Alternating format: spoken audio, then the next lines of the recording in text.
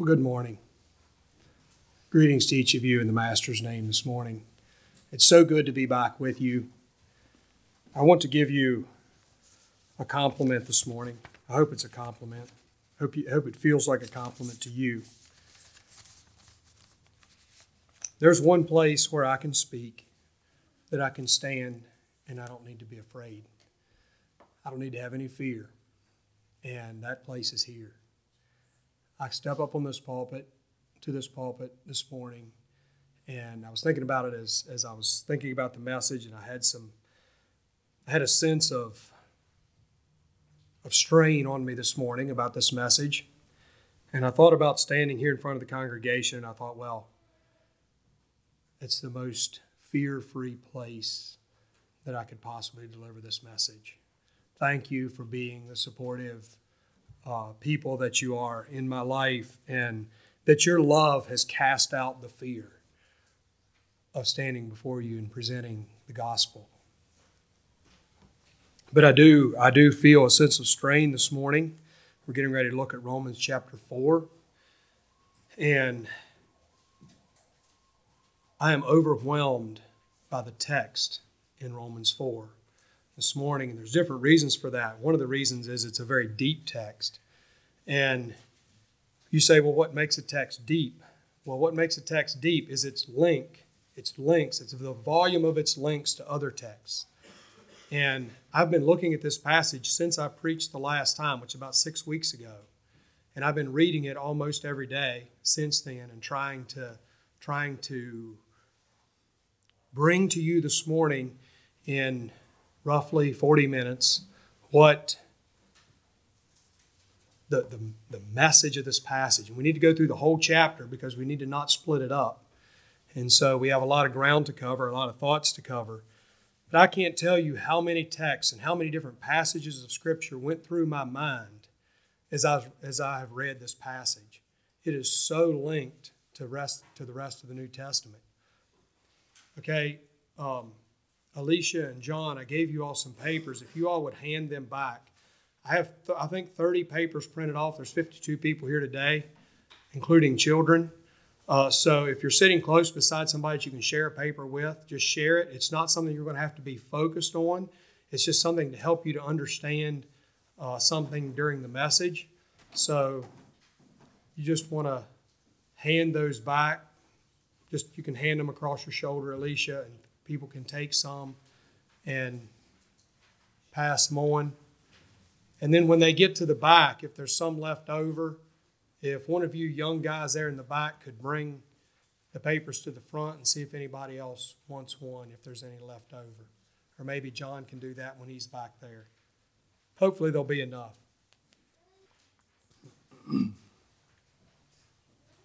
I'd say, John, just come on back up the aisle, and if somebody wants some, just put your hand up. I see 2 hands up here, and there's still a couple left. All right, thank you. So that is the text that we're going to cover this morning. It's the last 3 verses of chapter 3 and chapter 4. Other than that, we're going to ignore it for now and come back to it in a little bit. I'm going to ignore the paper itself. That's what I mean, not the text, hopefully. So we finished up chapter 3 with the conclusion that there's only one way for fallen man to be justified before a holy God, or made right before a holy God, and that is through faith. And that's kind of the conclusion that I brought us to at the end of chapter 3. But I want to go back 3 verses into chapter 3, and I want to pick up on a few other things. Romans chapter 3, verse 28. Therefore we conclude that man is justified by faith without the deeds of the law. Is he the God of the Jews only, or is he also of the Gentiles? Yes, of the Gentiles also. Seeing it is one God who shall justify the circumcision by faith and the uncircumcision through faith. Do we then make void the law through faith? God forbid. Yea, we establish the law. So, in verse 28, we've come to a conclusion that the way to be justified before God is through faith, not by the deeds of the law, not by the performance of the law. And He is the God, this God that we're justified before is the God both of the Jews and also the God of the Gentiles. So He's the God of all men. And that God, to be justified before Him, we come to Him through faith. And this one God justifies. He justifies the circumcision by faith and the uncircumcision through faith. Now, what is the circumcision? Well, the circumcision is representative of the children of Abraham, or Israel, the people who were part of the descendants of Isaac. And they were given the command to be circumcised on the 8th day. Every son was to be circumcised on the 8th day. And they came to be known, because of that sign, they came to be known as the people of the circumcision. And the uncircumcision would be everyone who was apart from that, or all the Gentiles, the people who weren't part of that line of descent. But also, the people who were circumcised were the people who joined Israel from the Gentiles, who were not part, to become part of the Jewish people. Every man had to be circumcised. And so circumcision is representative of those people. So what does it mean that the circumcision by faith and the uncircumcision through faith? And I don't think that we should spend a whole lot of time focusing on the distinction between the two, but I think there is a distinction. And the word by there, the Greek word, means the point of origin. And so the idea there is that the point of origin of their circumcision was faith. That the people who were circumcised because of the point of origin, because their faith was the point of origin of that circumcision, those people were justified by faith. Then through faith, it has the idea of, the Greek word there has the idea of by reason of. And so the people who were uncircumcised were justified by reason of their faith. Because the faith existed in them, they were justified for that reason. And so this one God justifies the Jews, the Israelites, where the point of origin for what they were living out was their faith. Then those people were justified before Him. And the unchristian now in Christ, or the non-Jew, the Gentile, he is through faith. The existence of faith within him brings justification into his life. So then is the law worthless? That's the question there at the end of chapter 3. Then is the law worthless? Do we make void the law through faith? And he says, no. We establish the law. We establish the law. What does that mean? How can we understand that?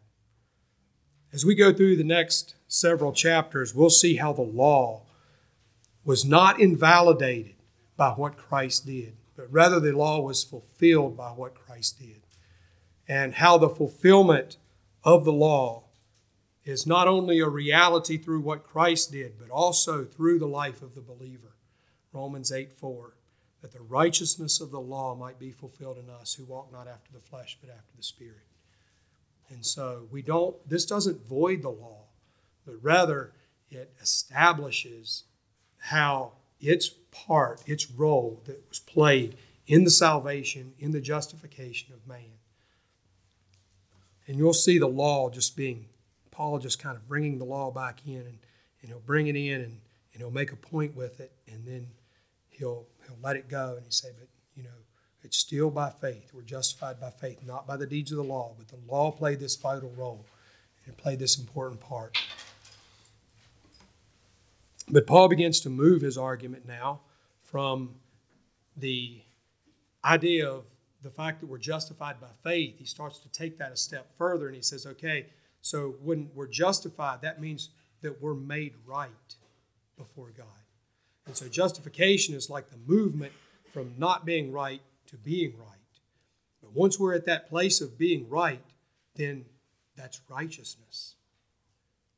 And so he's starting to move us now from this idea of justification into the idea of more positional righteousness that we have before God. I'm not going to read this text because I'm going to try to limit my voice as much as I can, or limit how much I have to use it as much as I can. But Paul moves from the act of justification into this positional position of being justified before God, and he focuses on Abraham as the example, and particularly a specific chain of events in Abraham's life. And so he says in verse 1,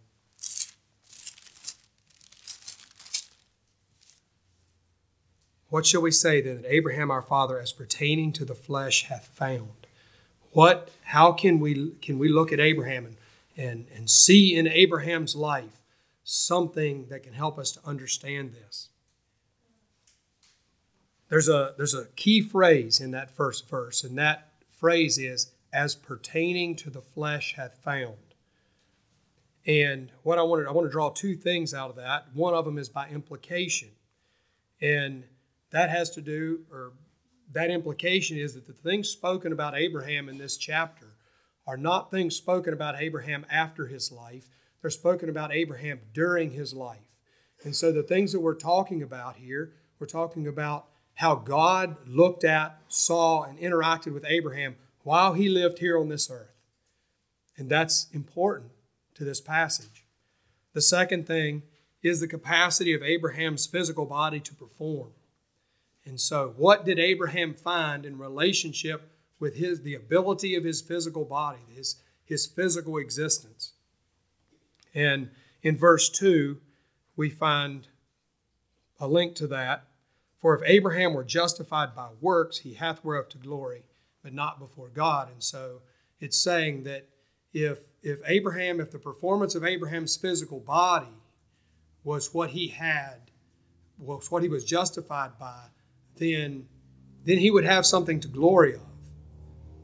But then Paul says, but not before God. So the idea is there that if Abraham was was working for his justification, then he would have something to claim of himself. But Paul says, but not before God. "For what saith the Scripture?" What does God say? See, that's what Scripture is. Scripture is the Word of God. So what saith the Scripture is saying, what does God say about Abraham? Abraham believed God, and it was counted unto him for righteousness. So that's what God said. God didn't say it was because of what Abraham did. God said it was because Abraham believed, and it was counted to him for righteousness. So I'm going to read. That comes from Genesis chapter 15. I'm going to read you Genesis chapter 15, verses 1 through 6. "After these things, the word of the Lord came unto Abraham in a vision, saying, Fear not, Abram, I am thy shield and thy exceeding great reward. And Abram said, Lord God, what wilt thou give me, seeing I go childless? And the steward of my house is this Eliezer of Damascus. And Abram said, Behold, to me thou hast given no seed, and lo, one born in my house is mine heir." I'm going to stop there. So God comes to Abraham and he says, I am your shield and your exceeding great reward. I am going to give you a great reward. And Abraham's response is, Lord, what are you going to give me? Because I have no one to pass this on to. I have no life now beyond myself. I have no heir. The only person that's going to get the things that I have is going to be my servant. And I don't have, if it goes to him, if everything that I have goes to him, then it's going to go to his name. It's going to go to his person. It's going to go to his family. So what good will a reward do me if I have no life, if I have no name to pass that on to, no heir to pass that on to? My life is going to be extinguished, essentially is what he's saying. My life on earth is going to be extinguished without an heir. And then verse 4, And behold, the word of the Lord came unto him, saying, This shall not be thine heir, but he that shall come forth out of thine own bowels shall be thine heir. And later in the story of Abraham, God confirms that this is not only going to be, that the heir is not only going to come from Abraham, but it's also going to come from Sarah. It's going to be the union between Abraham and Sarah, his wife, that's going to be that this heir is going to come from to carry on his name. And he brought him forth abroad and said, Look now toward heaven and tell the stars if thou be able to number them. And he said, So shall thy seed be. So God promised him that he would have a son. And instead of his life being extinguished, that rather that life would be multiplied into an innumerable number of people. And so the children of Abraham would be innumerable, just like the stars in the sky are innumerable. Now, what we need to understand, what we need to pick up on in this is the idea that an heir is representative of life beyond death. If you did not have an heir, you did not have life beyond your death. And so what God was giving Abraham was a promise of life beyond his death. Verse 6, And he believed the Lord, and he counted it to him for righteousness. And so that's where that verse comes from that Paul is quoting here in Romans chapter 4. It's in this basis of this promised heir. He's saying he believed the Lord, and it was counted to him for righteousness. So what does God say? God says that as Abraham believed God, that his expectation of having an heir was not based on what he could do, but rather on what God could do. He believed the Lord. He believed what God had said. And it was counted to him for righteousness. This belief, this dependence on what God could do, is what God considered to be righteousness. So that's why Jesus, when he told the parable of the Pharisee and the publican, he said the Pharisee stood and he prayed thus with himself, and he talked about all the good things that he did and how he was better than the publican. And then the publican stood afar off, and he beat on his breast. He wouldn't even lift up his eyes to heaven, and he said, God, be merciful to me, a sinner. And Jesus said that was the man that went down to his house justified, because his dependence was not on what he could do. The Pharisee's dependence was on what he could do, what he had done and what he could do. And the publican's dependence was on what God could do. And that's the person that's justified, the person that's dependent on what God can do. So the word in focus, there's another word we need to catch in this verse 3. Abraham believed God, and it was counted unto him for righteousness. And that's the word counted there. Now, if you'll look at your paper now, that word counted, the word in focus today is not an English word, it's a Greek word. And it's something like logizomai is what the word is pronounced, something like that. But that word is in this text here in chapter 4, 14 times. And every time you see a shaded word there, it's that word. It's that same word. Now you'll notice that it's not always counted, is it? That verse is used 49 times in the New Testament, in 40 different verses. And it's rendered, and this passage is by far the most dense of any of them, that it's like the multiple times of use. But it's used in these different, it's translated in these different ways. Think, and this is in the New Testament, think 9 times, impute 8 times, reckon 6 times, count 5 times, account 4 times, suppose 2 times, and then 1 time it's used as numbered and reasoned, despised, concluded, laid, and esteemeth. Now you might say, well, some of those really seem to be pretty far off, don't they? Like despise seems like a long ways from conclude. Well, that's used in the verse where it's talking about the goldsmith there in Acts. They said, we don't want the goddess Diana to be despised. And that means to be like not esteemed. So it has kind of the same idea. And you think, well, how was laid used? Well, that's in 2 Timothy where Paul says that all men deserted him, but he prayed that it wouldn't be laid to their charge, or he didn't want it to be put on their charge, or put to their charge.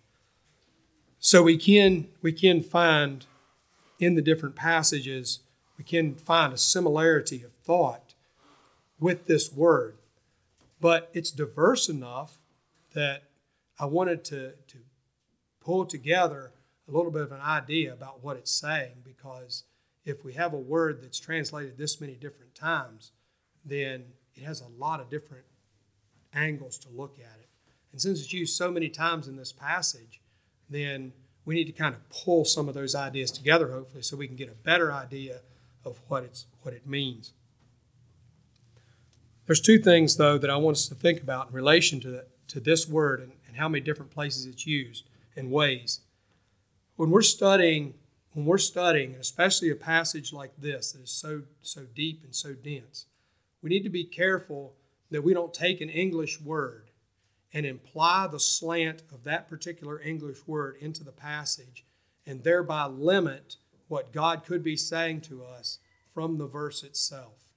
And so basically the word impute and the word counted have a little bit different slant between English, in the English understanding of them, and especially in modern English language. And also reckon would be yet another different slant depending on how you use the word. So we need to be careful that we don't say, well, okay, and here I didn't bring myself a paper. I was going to look at the paper and I would say, okay, so here this verse it says counted. And so we're going to apply the specific meaning of counted, that we have to count it. And then down here it says imputed, and we're going to apply that specific meaning to that verse. And so we're going to put a whole lot of weight on that meaning of imputed and that meaning of counted, when actually what God's giving us is the same word. So we need to be careful that we don't try to define a word too narrowly.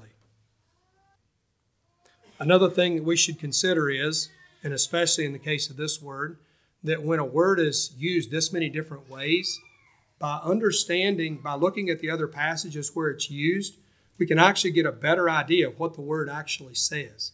And then we can come back to this passage and we can say, okay, if this is the broad spectrum of what this word can mean, and we kind of pull that together, then we can come to a better understanding of what this word means. So that's kind of what I did. And I tried to put together a meaning for this word logizomai for you. It's something like this. And this is just, I want to give this to you as a concrete meaning, but as a way to think about it. It means to evaluate, to think about and evaluate something, to weigh it up, to balance it, in other words, to weigh it up, and to come to a conclusion on the basis of that. And so this word that God is using here when he said he counted it to him for righteousness, he's saying that he evaluated Abraham and he weighed him up and he came to the conclusion Abraham is righteous. He counted it to him for righteousness. So Abraham believed God and it was counted to him for righteousness. And I want to give you two things to think about, and I hope this is clear this morning. But is this idea of Abraham believed God and it was counted to him as righteous, is it this? God looks at Abraham and he sees a poor sinful beggar and he says, Abraham is really a poor sinful beggar, but since he believes in me, I'm going to write righteous on his account. Even though he's really a poor sinful beggar, I'm going to call him righteous, even though he's really a poor sinful beggar. Or is it saying this? God looks at Abraham and he sees where his faith is. He evaluates it, he weighs it up and concludes Abraham is righteous. That's the way he really is.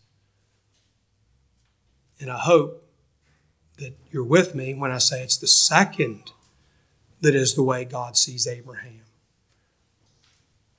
Maybe you wonder why I bring that up. Well, there's this saying that's pretty popular. I'm just a sinner saved by grace. And I think we need to be careful with statements like that, because that's not really the language in the New Testament that I see God using for believers. He uses language about believers being saints and being righteous. And he means what he says. And there's another place where this word is used, this word logizomai. It's in Romans chapter 6. We're going to get there here in a couple of weeks, hopefully. But it says there that you should reckon also yourselves to be dead indeed unto sin, but alive unto God through Jesus Christ our Lord. So you should look at your life that way. That's how you should understand your life and who you are. And the point I'm trying to get at is the fact that this is the way God sees us. He sees Abraham as righteous. I want to read one more verse where it talks about, where it uses the same Greek word.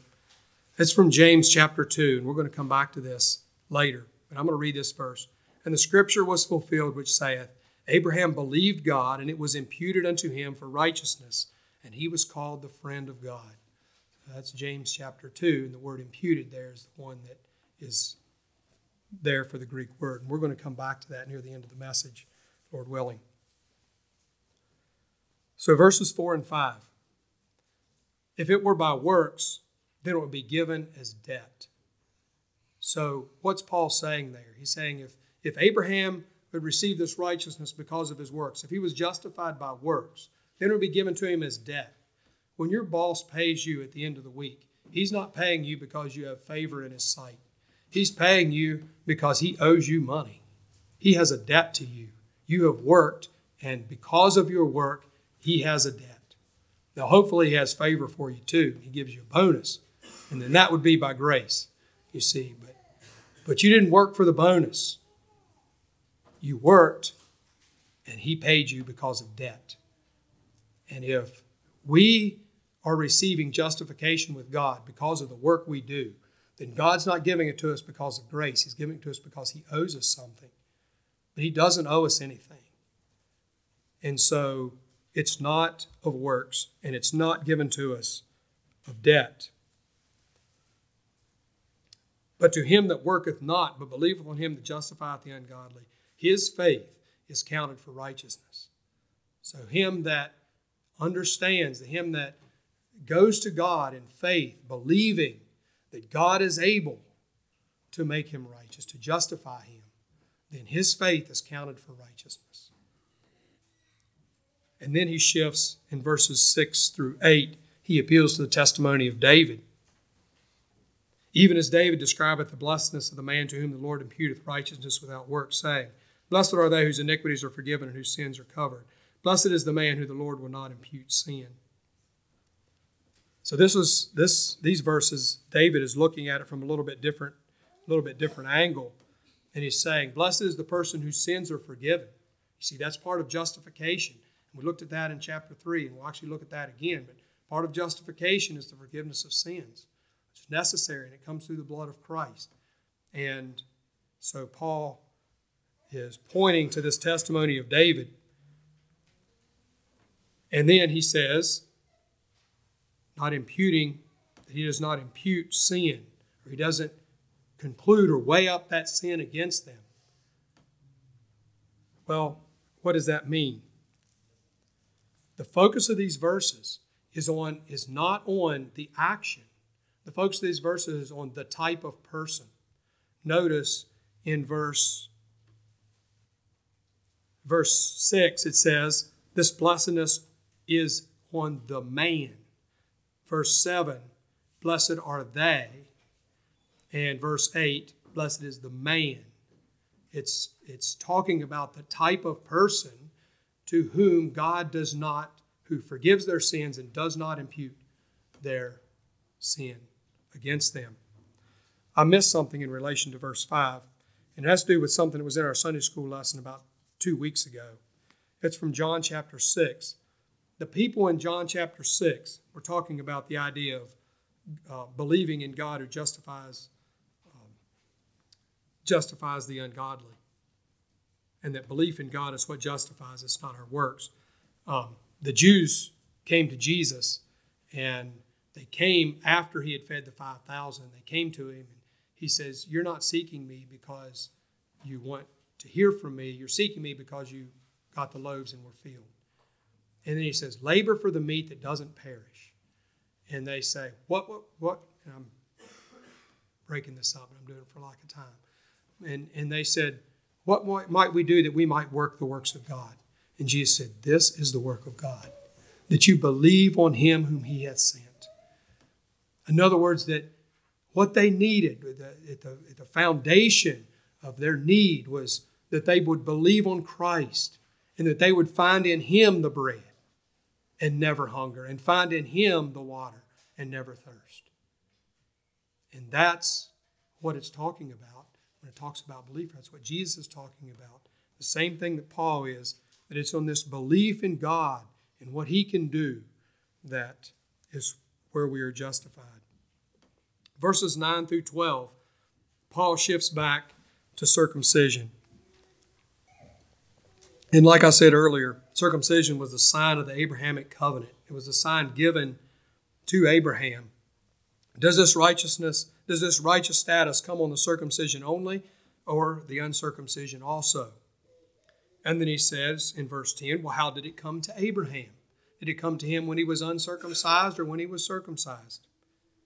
And that's in Genesis. That story of circumcision is in Genesis 17. Where I read to you earlier was Genesis 15. It was counted to him for righteousness in 15, and then circumcision came in 17. So it was given to him, Paul says, as a seal of the righteousness in verse 11, that he already had when he was uncircumcised. So this counting of righteousness to Abraham, this conclusion of righteousness about Abraham, was concluded about him before he was circumcised. And that righteousness was then, circumcision was given as a seal or as a sign of that righteousness that he had before he was circumcised. That he could be, verse 12, that he could be the father of the circumcision to both groups, to both the circumcised and the uncircumcised, who walk in the steps of faith of their father Abraham. Both the circumcision and the uncircumcision. In other words, the uncircumcised, the circumcised by faith and the uncircumcision through faith. And Abraham is the father of both by faith, through faith. Also part of what Paul's bringing back now from Romans chapter 2, where he says, he is not a Jew which is one outwardly, neither is that of circumcision which is outward in the flesh. But he is a Jew which is one inwardly, and circumcision is that of the heart in the spirit, and not in the letter, whose praise is not of men, but of God. Whose praise and commendation of righteousness does not come from what man says about you, but rather what God says about you. And when God says about you, when he says righteous, that's what really matters, folks. That's what really matters, when God says that about you.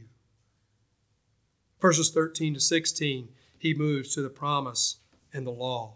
So there was a promise that came to Abraham, and that promise was about that he should have an heir, that he should have a son, that his seed would be as a multitude, and he'd be a father of many nations. And that promise did not come through the law. It came through the righteousness of faith. So we're talking about the reason why that promise was given. That promise wasn't given to Abraham because Abraham fulfilled the law.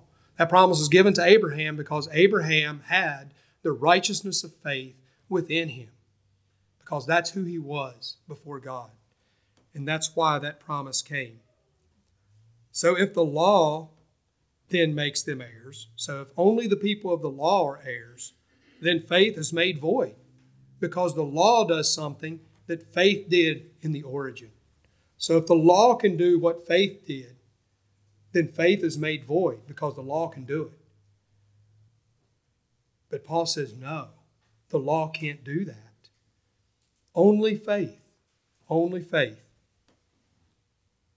can the promise can only come through faith. But what did the law do? Verse 15, the law brought the focus on punishment. So what does that mean? And that matters in there because what the law did was it brought, and I mentioned this before, but the law brought boundary to morality. And then before you have a boundary, when morality is wide open, before you have a boundary, there can be no place that you can bring any accusation because there's no line to step across that say this is the wrong side. This is the wrong side of morality. So where there is no law, there can be no judgment brought. There can be no condemnation brought. But with the coming of the law and the bounds to morality, then all of a sudden, oh no, I'm over the law. So I stepped over the line into wrong morality. And so now the judgment is on me. And so what that brings, what the law brought into focus, the law brought judgment into focus. It brought condemnation into focus. But God doesn't want condemnation to be the focus. God wants the promise to be the focus. So the law brought the focus onto condemnation so that we could then go and look beyond the law through Christ, through faith to the promise. God wants the promise to be the focus. Therefore, because of that, because God wants the promise to be the focus, therefore it is of faith that it might be by grace, by the favor of God, to the end, meaning to the goal, that the goal is that the promise might be sure, so that you can have confidence in the promise.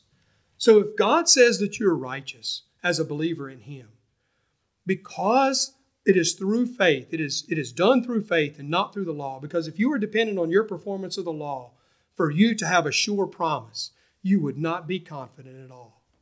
Instead, you'd be condemned. But it is of faith so that it might be by grace, so that the grace of God can give you what you need, so that you can be sure that God's promise is yours. That is amazing. That's incredible. And then verses 17, and I tell you folks, I wish I could preach a whole sermon on this last couple verses. I tell you what, these verses are so loaded with power. I hope we can catch a little glimpse of that power this evening, or this morning. As it is written, I have made thee a father of many nations before Him whom he believed, even God, who quickeneth the dead, and calleth those things that be not as though they were. This is about the nature. This is starting to talk about the nature of Abraham's faith, the kind of faith that Abraham had.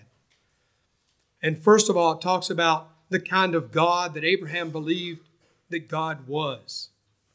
Abraham believed that God was the God who quickeneth the dead, that He makes alive things that are dead, that He is the source of life. Not only He is the source of life, but He can take something dead and He can bring it to life. He's the God who quickeneth the dead. And He's the God who calleth those things that be not as though they were. He's the God who said, I have made thee a father. He said to Abraham, I have made you a father. And God sees that faith, and when He sees that faith, He sees it as His opportunity. And so He says to Abraham, I know him, that he will command his children and his household after him, because he saw the faith of Abraham, and he said, I've got an opportunity now, because of this faith, I've got an opportunity to work in this vessel, and I can bring something about, and I can call things that be not as though they were. I can say that this is going to happen down the road because I've got an opportunity to work in this life. He's a God who calleth those things that be not as though they were. He can say that my life within someone is going to do something, and it will come to pass. Abraham believed in a God whose word had power. Hope in this passage means expectation. So against the expectation of 40 or so years of childless marriage, against that expectation, Abraham had had all these years that he and Sarah had been married, and they hadn't had a child. And the expectation was that they were childless. That was their expectation. But against that expectation, he believed in the expectation of what God had promised him, what God's word had given him. When God's word says something, it will come to pass. Abraham believed God, and it was counted to him for righteousness. He believed in the word of God. And then, beautiful, he was not stopped by the impotency of his body or the deadness of Sarah's womb. He was not stopped by the fact that he was 100 years old. and that Sarah was almost that old, and that there was no hope anymore of them having a child. He wasn't stopped by that. He didn't falter. Verse 20, he didn't waver or falter in doubt. Instead, he had faith, and through the strength of that faith, God received glory. And you see, that's where now we're talking about Adam. Now we're talking about Adam's life before the fall, in which his life was there to bring glory to God. Not just glory through the fact that he was alive and he could function as a human being, but rather because he was able to be the friend of God. And that's what it says in James at the end of that passage, that he was called the friend of God. And verse 21, and being fully persuaded that what God promised, he would perform. And I want to call us this morning, brothers and sisters, where is our dependence? What are we depending on?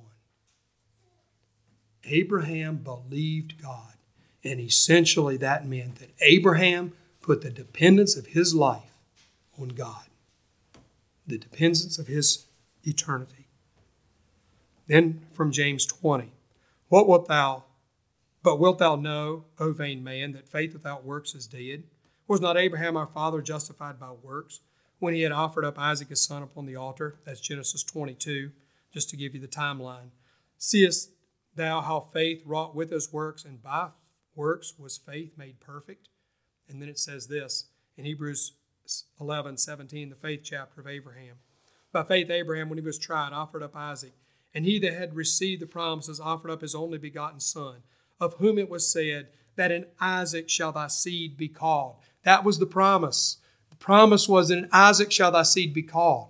This promise of many nations in your future life is on the basis of Isaac. And Abraham took him up the mountain to offer him up, to kill him, and offer him up on the altar. Knowing what? Believing what? According that God was able to raise him up even from the dead, from whence also he received him as a figure. Abraham believed as he went up that mountain that God was going to raise Isaac from the dead. Belief in the power of God to bring life.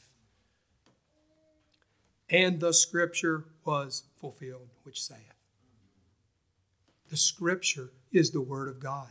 The word of God was fulfilled. When God said Abraham was righteous in chapter 15, he called those things that be not as though they were. He said, I'm going to call Abraham to go sacrifice his son, and he's going to do it. Because I have this opportunity to work in his life because of his faith, and it's going to come to pass. I'm going to take you all the way back to Romans chapter 1 in conclusion. The just shall what? Live. The just, say it with me together. The just shall live by faith. Life. Life, life, life. Life is so key all the way through the book of Romans. The just shall live by faith. A child from an impotent man in a dead womb. A sacrifice that believes in God's ability to give life from the dead. A resurrection of a man, Jesus, who was crucified. The story of Abraham was written for us too. Verse 23. So that we could draw the parallel in our own experience and see how our faith in the resurrection is concluded righteous by God. When we look at the resurrection and we say, God, I believe in the God who raised Jesus from the dead, that he has the capacity to give me life beyond this life. God looks at that and he says, that's my opportunity. I can work with that. That's righteousness. And then verse 25. Well, I told you about a sermon ago or two that the gospel is really simple. The gospel is about life from the dead. And we need to hang on to that. We're at Romans chapter 4, and we're talking about the theological aspects of the gospel and why God and what God did to make it possible for us to live with Him, to walk with Him in Christian experience. And there's a lot of people that stop here at the end of chapter 4 and they say, okay, we're done. We've got this figured out. We're justified by faith. That's all we need. We're done. But Paul wasn't done writing. In verse 25, he lets us know that. He begins to open the door to the final aspect of our justification. He's already talked about, and he'll talk about it more in chapter 5, but he's already talked about that the crucifixion of Christ was to bring cleansing to the stains of our sin, to cleanse us from sin. I'm going to read verse 25. Who was delivered for our offenses and was raised again for our justification. Life from the dead for our justification. An important aspect of our justification. Yes, the cleansing of sin is important for our justification. But man had two needs after the fall. One need was for the cleansing of sin, but the other was life from the dead. And we need both the death and resurrection of Jesus Christ to have both forgiveness of sins and life everlasting.